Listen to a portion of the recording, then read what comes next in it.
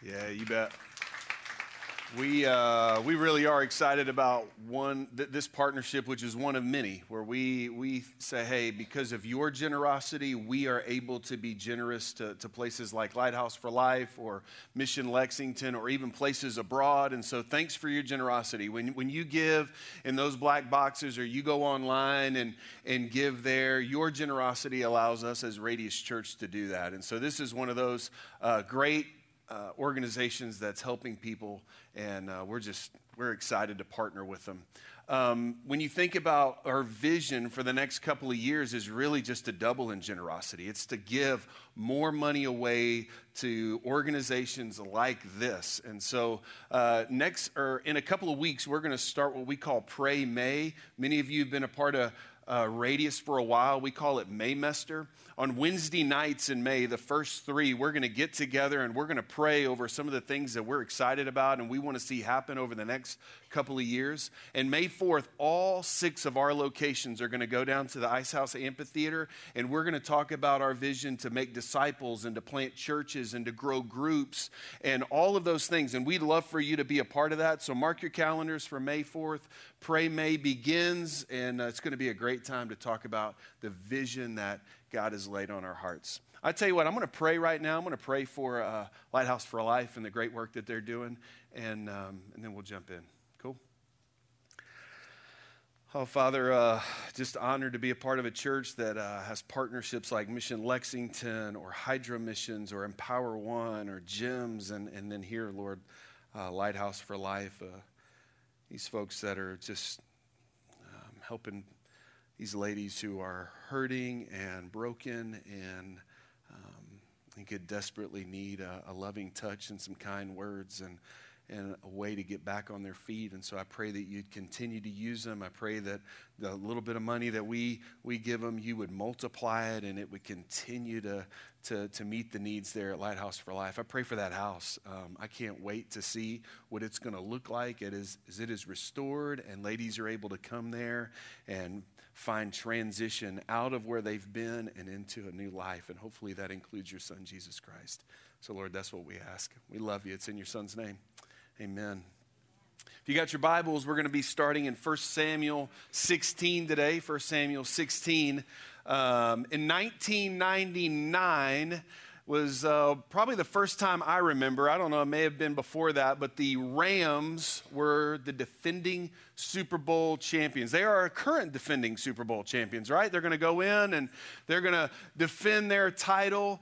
This year was to be expected. They had a great squad, but in 1999, I'm going to remind you of a few details for those of you that might remember the story. The way it worked is the Rams were 4-12 going into the 1999-2000 season. 4 wins, 12 losses. It wasn't good. They thought they were a quarterback away. If we had a quarterback, we've got all the pieces, we could get to the Super Bowl. And so the Rams went all in, and they went out and found the free agent, a guy named Trent Green. And Trent Green was a multi-million-dollar free agent, and the first 3 preseason games were as expected.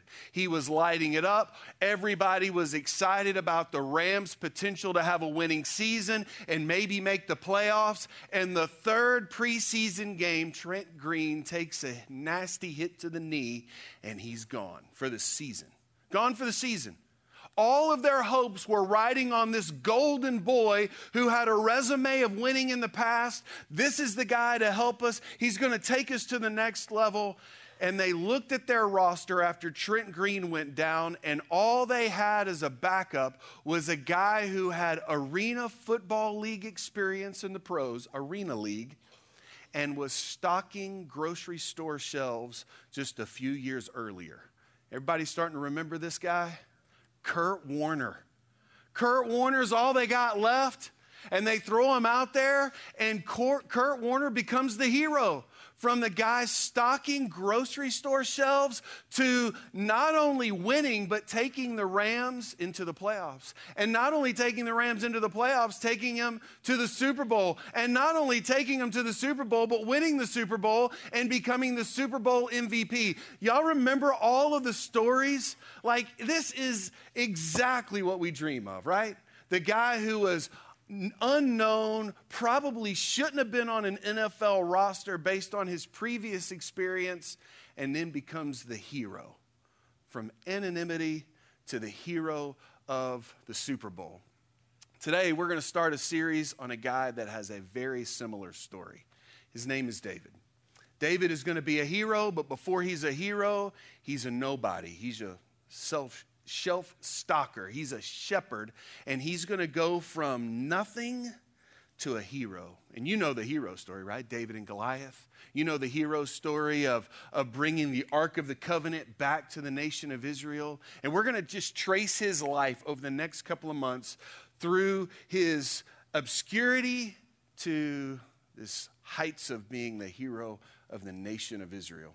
Now, there are 60 plus chapters written on the life of David. There is absolutely no way we can read every word. So what we've done is we've gone online and we've created a website for this series. You can go to radiuschurch.info, and when you go there, you click on the David Sermon Series, and there's a reading plan where you can read along with us these passages, and that way you get all 66 chapters of it, and we'll just hit the highlights. How's that? So if you want to find some resources there, go to radiuschurch.info.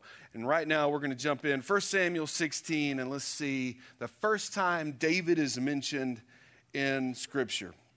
Verse 1, the Lord said to Samuel, how long are you going to mourn for Saul since I have rejected him as king over Israel? Fill your horn with oil and go. I am sending you to Jesse of Bethlehem because I have selected a king from his sons. Well, when I read that this week, I got to thinking, that is a mouthful, isn't it? Saul, Samuel, king, Israel, Bethlehem, Jesse, what in the world is going on? And so anytime we start a new series like this, we like to put it in context of the entire storyline of Scripture. And I could do that for you, but it'd be pretty boring. And so I thought I would have some help today. Layla McCutcheon, will you come on up here? And we all give her a hand. She's probably a little nervous. Y'all give her a hand. It's going to be exciting. The reason I picked Layla is because in Radius Kids, what they're doing right now is they are learning the storyline of Scripture. I'm going to let you stand right here. And as they are learning the storyline of Scripture, they got hand motions and all kinds of good stuff. And so they're singing songs and they're learning these stories. And so I thought, you know what?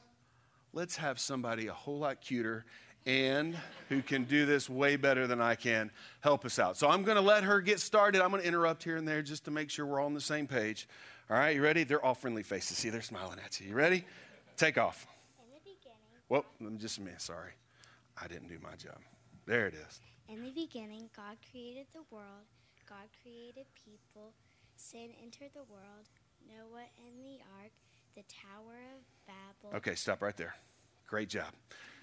That's 11 chapters of the Bible right off the bat. God created the world. God created people. That's Adam and Eve, and then sin entered the world. You remember the story, tree of knowledge of good and evil, talking snake. Sin entered the world. And not only did sin enter the world, but it got really bad, and God had to destroy the earth with a flood, and that's where she said Noah's Ark. And then when they got off the boat, you would have thought everything was fine. It should have all been perfect, but it wasn't perfect. They decided they want to build this big honking tower called the Tower of Babel so they could be like God. And God decides, no, we're not going to do that. So he scatters them across the globe and changes their language. Then what in the world is going to happen next? Go for it. God's covenant with Abraham. God's promise to Isaac, Jacob's new name, Joseph sent to Egypt. Okay, stop. Great. It's doing great. So God looks and says, you know what? Let's start over, but I'm only going to start over with one family, Abraham. I'm going to make Abraham and the descendants of Abraham my people. They're going to be my nation. So Abraham has a son named Isaac, and Isaac has a son named Jacob. And Jacob has 12 sons who are going to end up being the 12 tribes of Israel. And one of those is Joseph, who she just mentioned. Now, the other 11 brothers didn't like Joseph because Joseph was Jacob's favorite. And they sell him into slavery into Egypt. And after a long set of circumstances, Joseph brings his family to Egypt, and they end up being enslaved there. And they're enslaved there for 400 years, 400 plus years. So that's what gets us to that point. All right, Layla, take off. Moses was born and called the plagues and the Passover, the Red Sea crossing, the 10 Commandments. Okay, stop. Is this not great or what? So, Moses is called by God. And he says, hey, I need you to go down to Pharaoh and tell him to let my people, the descendants of Abraham, Isaac, and Jacob, who we call Israel. Sometimes we call them the Hebrews. Sometimes we call them the Jewish people. He says, go down there and tell them to let them go. And she just told you there were 10 plagues. After the 10th plague, Pharaoh says, get them out of here. They get to the Red Sea. They cross the Red Sea in an amazing miracle. And then when they get there, God says, these are my people. And I'm going to make a nation of them, and I'm going to give them laws. And those laws are the 10 Commandments. And those 10 Commandments, along with several others, were basically this: that you are going to trust me, you're going to love me, you're going to follow me, because I love you, and I've made you my people, and I've been faithful to you, so be faithful to me. Obey my commands. Simple enough, right? Simple enough. Just do that, and it'll all be great. All right, Layla, take off. The tabernacle was built, Joshua and Caleb crossing the Jordan. Okay, stop right there. So God looks at him and says, here's the deal. If you're going to be my people and you have a law, I've made a promised land for you, and that promised land is flowing with milk and honey. So they take Joshua and Caleb and they go scope it out, and they come back and they're like, they're big giants over there. So 40 years later, they finally cross the Jordan River and they go into the land flowing with milk and honey. And then we can stop here. It's going to be perfect, right? Everything's going to go just like God had planned. He had these people that loved him and followed him and obeyed God's word. It was going to be great, except it wasn't great. What happens next? Israel's unfaithfulness. Israel's first king. Okay, right. Okay, still on that one. Yep. They're unfaithful. They're unfaithful. They look at God and say, thanks for your law, thanks for your covenant, thanks for all of that, but we don't want to follow that. And matter of fact, that part where she said Israel's unfaithful is that book of Judges in your Bible, where they did what was right in their own mind, and they even started worshiping other gods. They started worshiping other gods. And when they worshiped these other gods, God was faithful and he was loving. And this is what he would do. He would raise up somebody like Gideon or Samson or Deborah or Samuel. Took me a while to get there, but Samuel, I just said his name here, right? Samuel was the last judge because these guys had to rise up and say, hey, this is what we do. This is how we follow God. We're supposed to be faithful, but the people didn't like this whole setup with judges. And so Layla just told you they had a first king, and that first king's name was Saul, which got us right here to our passage today. And I'm fixing to tell you a little bit more, but Saul was a failure. The golden boy, the Trent Green, if you will, was a failure. And so what happens next? The last one for us? David was anointed. Solomon asked. You're good. She knows more of it, but I'm stopping at David was anointed. Will y'all give her a hand? Hey, great job. Go ahead.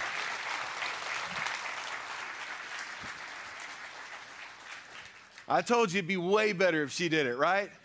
Man, can you imagine knowing the storyline of Scripture as a third grader? Man, it's really cool. Man, I could not be more proud of what is happening right now in Radius Kids. Thank you to those of you that give time every week to invest in that, to see them learn Scripture, to memorize the books of the Bible, and this storyline as it unfolds. So, let's read 1 Samuel 16 one more time. Now that Layla's got us caught up, helped us understand some names, let's look at it. Verse 1.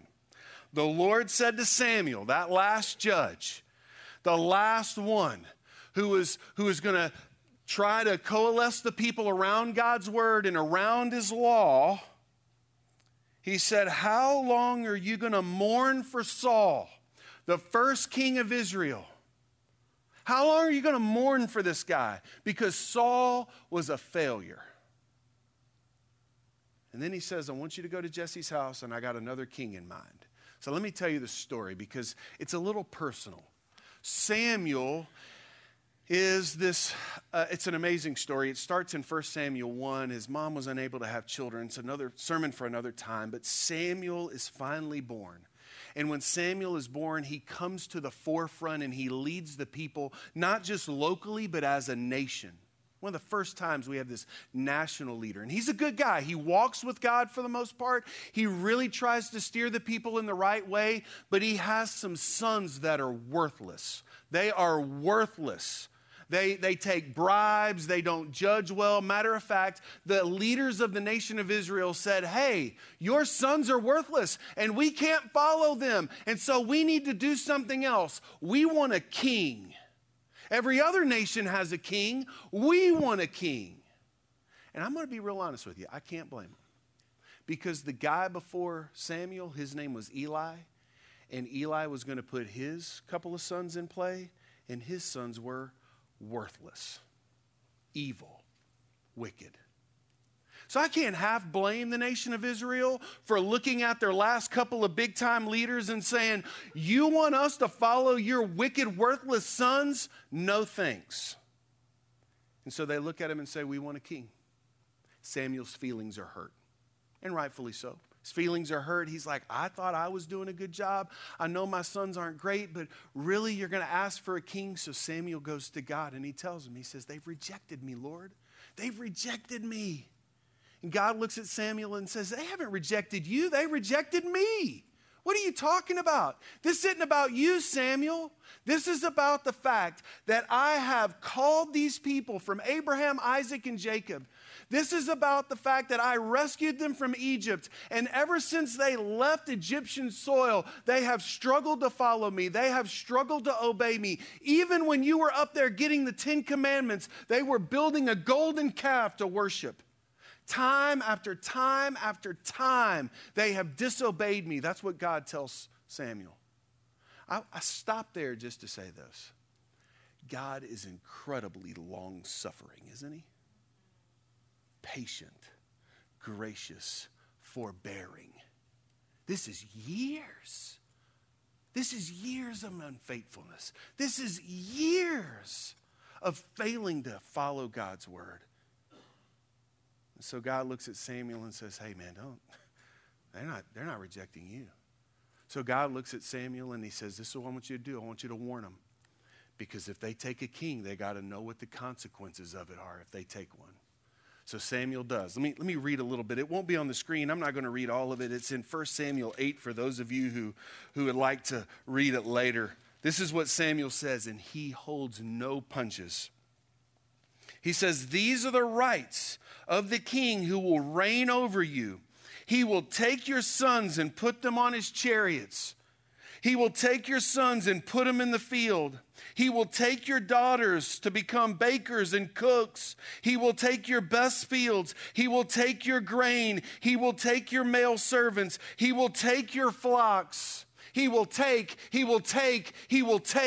I mean, Samuel doesn't hold back. He lets them know, you want a king to give you protection. You want a king to give you representation. You want a king that will go out and fight battles, but these guys are going to do nothing but take from you.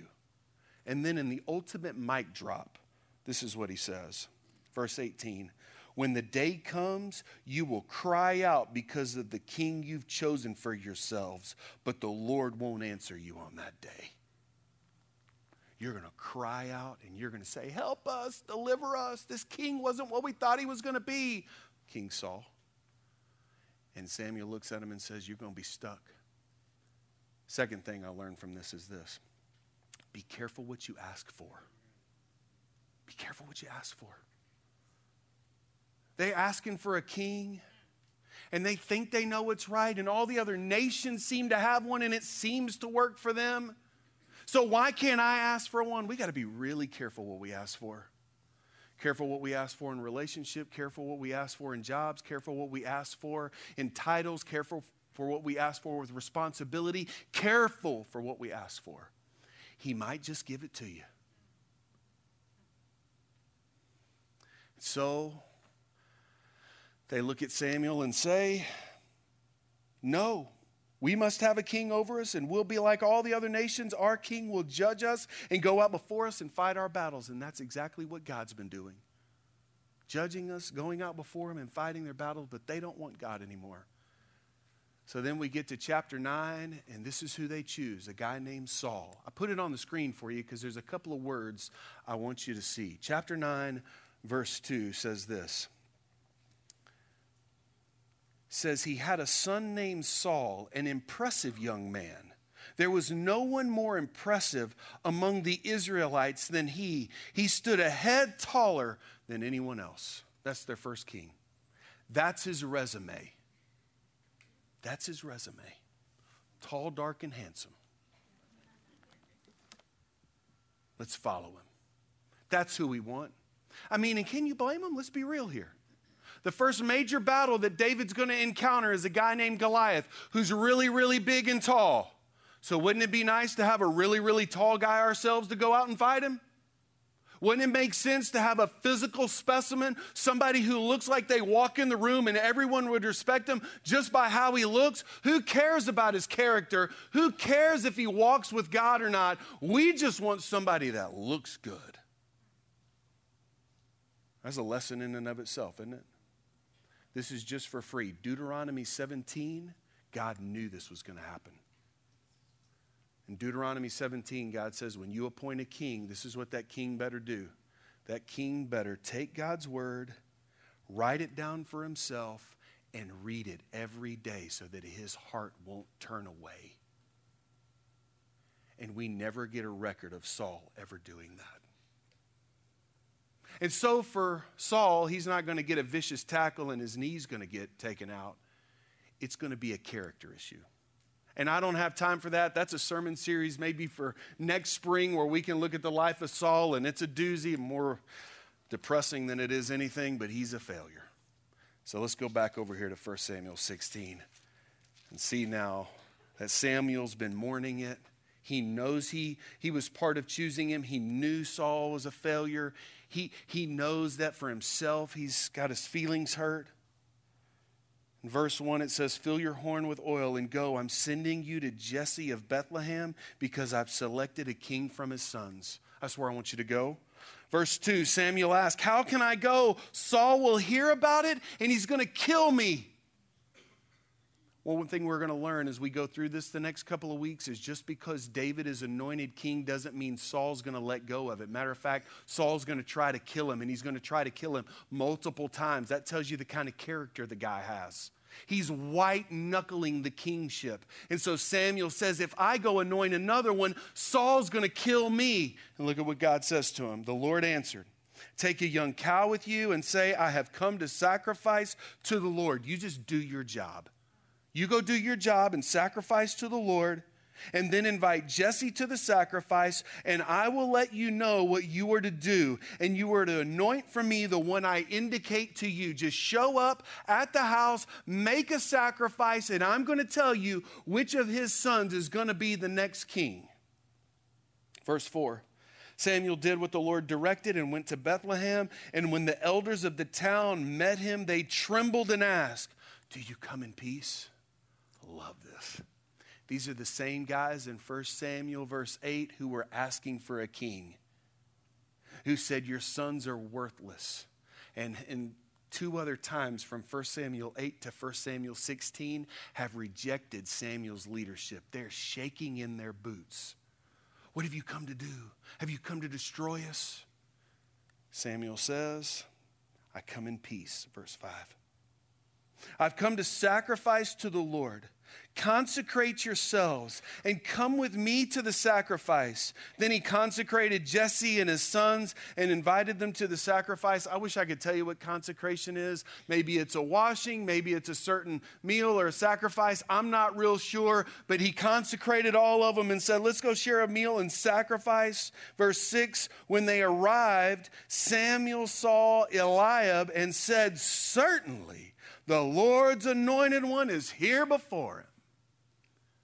So Jesse's got a firstborn son named Eliab, and they sit down and they're fixing to sacrifice and they're fixing to share a meal, and in walks tall, dark, and handsome, round two. And what does Samuel say? This is him. This is it. Your firstborn. I mean, just take a look at that strapping fella. Isn't it amazing how we just keep making the same mistakes over and over and over again? Isn't it? I mean, maybe none of us struggle with that in here, but good grief. I mean, you just went through it.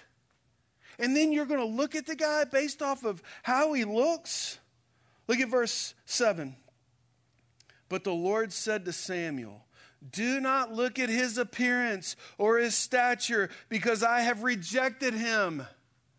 What are you doing? This is not how we're going to do it this time. That's how you did it last time. Humans do not see what the Lord sees, for humans see what is visible, but the Lord sees the heart. I'm looking for something more. I'm not just looking for physical, I'm looking for spiritual. And I'll be honest with you, man, this is really difficult for us, isn't it? There's something mystical about it. I even hate to use that word, mystical, but there's just something about it.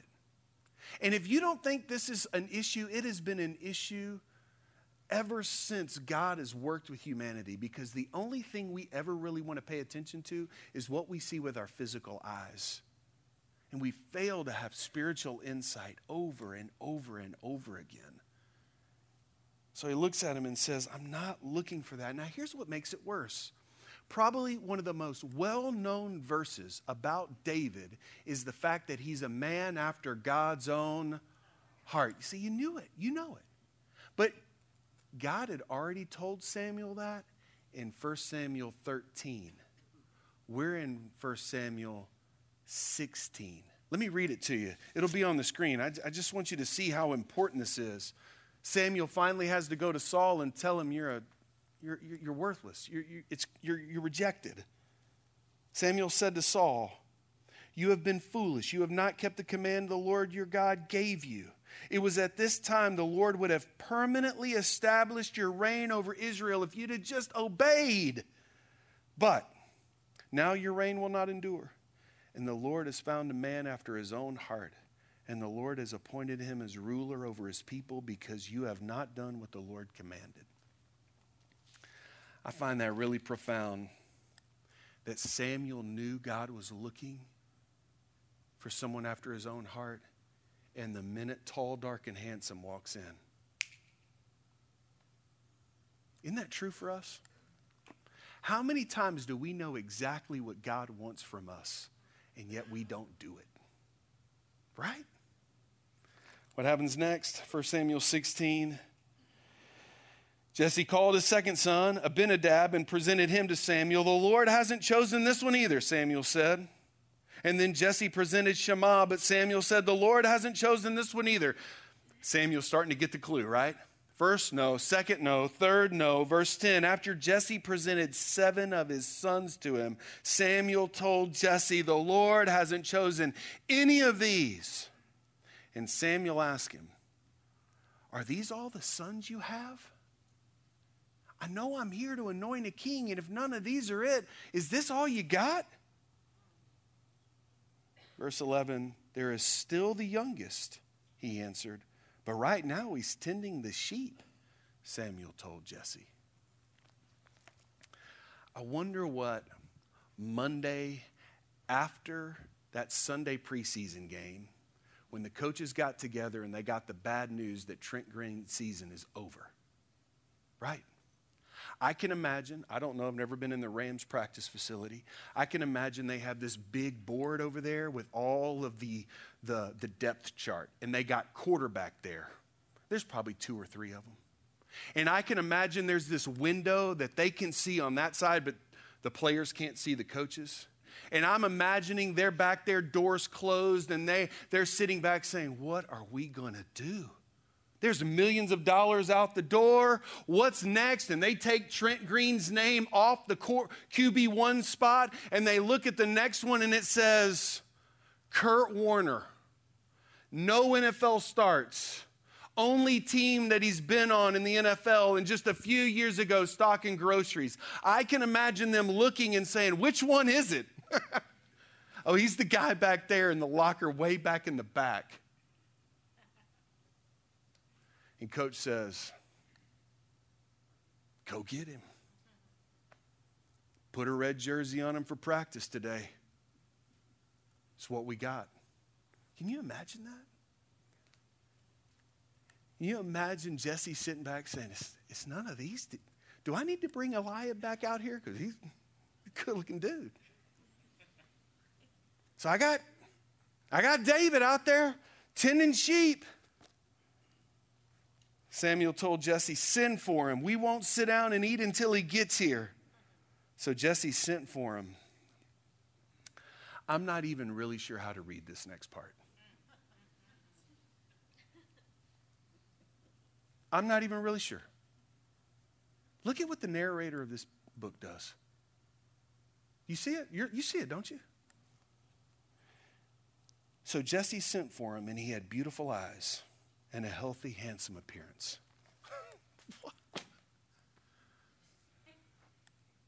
Is that how we judge this thing? I mean, that's really the first words out of your mouth? I got a ton of questions about that. By the way,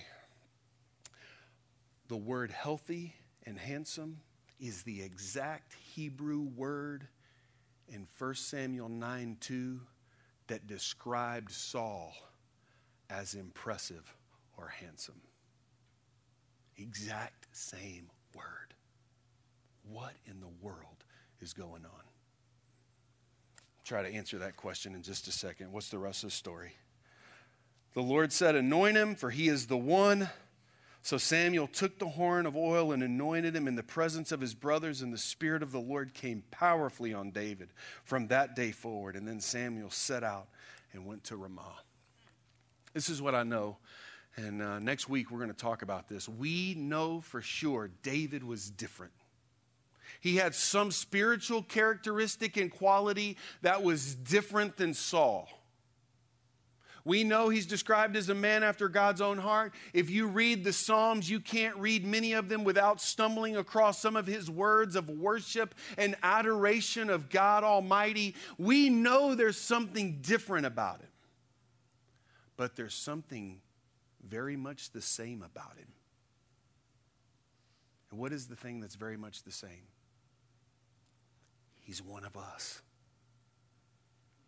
He's one of us. And so, yes, David is going to be a hero in a couple of weeks.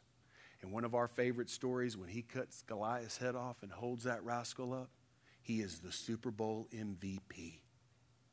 But you will not be saying that when he meets a woman named Bathsheba. And you will be saying he's the MVP again when they bring that Ark of the Covenant back and they dance and worship because it's been gone for years. And then you're going to say he's not the MVP when he blatantly disobeys God and does a census of the people.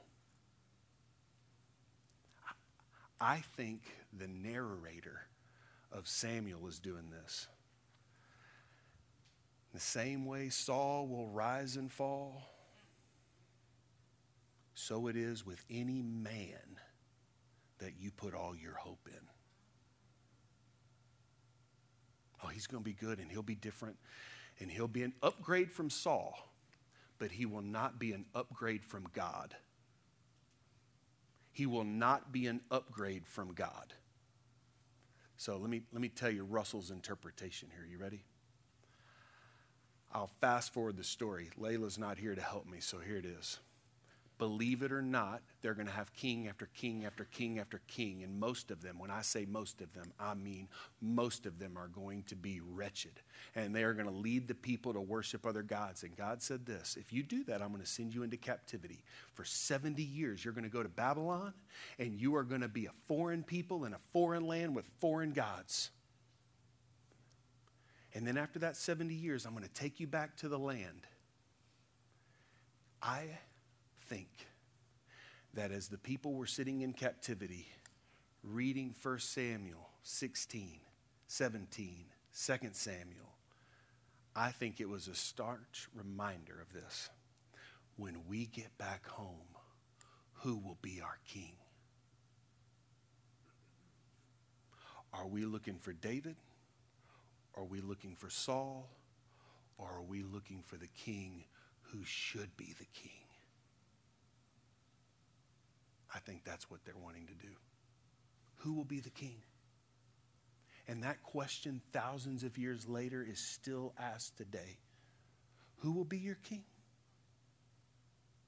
Who's going to be your king? And for us, most of us, you won't name a person, even though we could probably put our kids in there. Some of us might name jobs, we might name aspirations, we might name dreams, we might name goals, we might have a money amount tied to it. What is your king? And who will be your king? And as we do this, and we celebrate where David is clearly a man after God's own heart, and then as we mourn when he's not, we're always forced to ask and answer the question, who is your king? And God is long-suffering and patient and saying, I want to be your king. I want to be your king. Let me pray for us. Father, it is so easy to go about this world and life and to trust in 100 other things, to trust in our abilities, to trust in our talents, to trust in people. And even though we're not asking for an earthly monarch, we set ourselves up at the throne and think we'll be better than Saul. I won't mess up. I just confess, Lord, I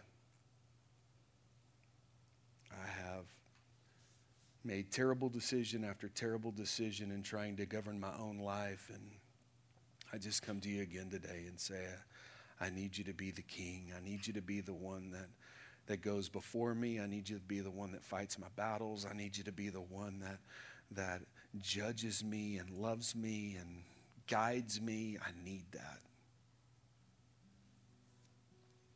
And so, Lord, as we sing a couple of songs that just remind us of who you are and your goodness, I pray that we would be declaring that you're king.